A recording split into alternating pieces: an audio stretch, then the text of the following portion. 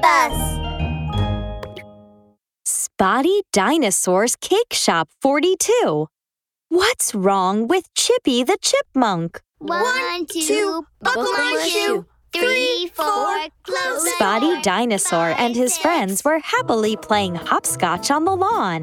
While they were having fun playing, Chippy the Chipmunk, a newcomer, approached. Hello there. My name is Chippy.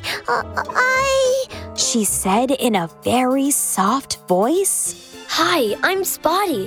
What's the matter? Chippy opened her mouth wide, as if to speak, but then stopped. After noticing Chippy's hesitation, Hasty Rhino felt concerned and asked her, Are you in trouble, Chippy? Just tell us, and we will try to help you. I want to... Oh, I got it. You're hungry and want something to eat, right? Hasty raised his index finger and smugly said, Hold on, Chippy. I'll get you something to eat.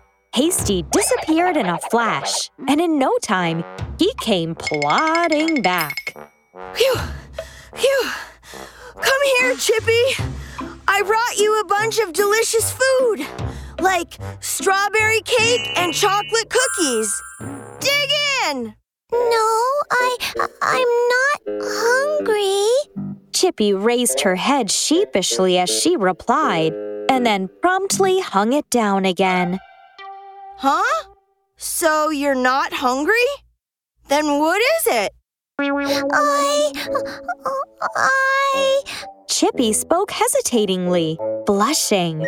That made Mimi Crocodile extremely worried. Are you sick, Chippy?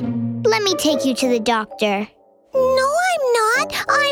I'm totally fine. I'm sorry. Huh? You're not sick? Then what's the matter? Though very anxious, Spotty patiently asked, It's okay, Chippy. Don't be scared. Just say it. Spotty is right. If you've got something to say, just spit it out. With the anticipation and encouragement of her friends, Chippy finally plucked up the courage to look up and earnestly said, I just want to play hopscotch with you guys, but I dare not say it. And I was afraid you wouldn't want to play with me. Aw, that's it. Everyone breathed a sigh of relief at Chippy's words. If you want to join us, just say so.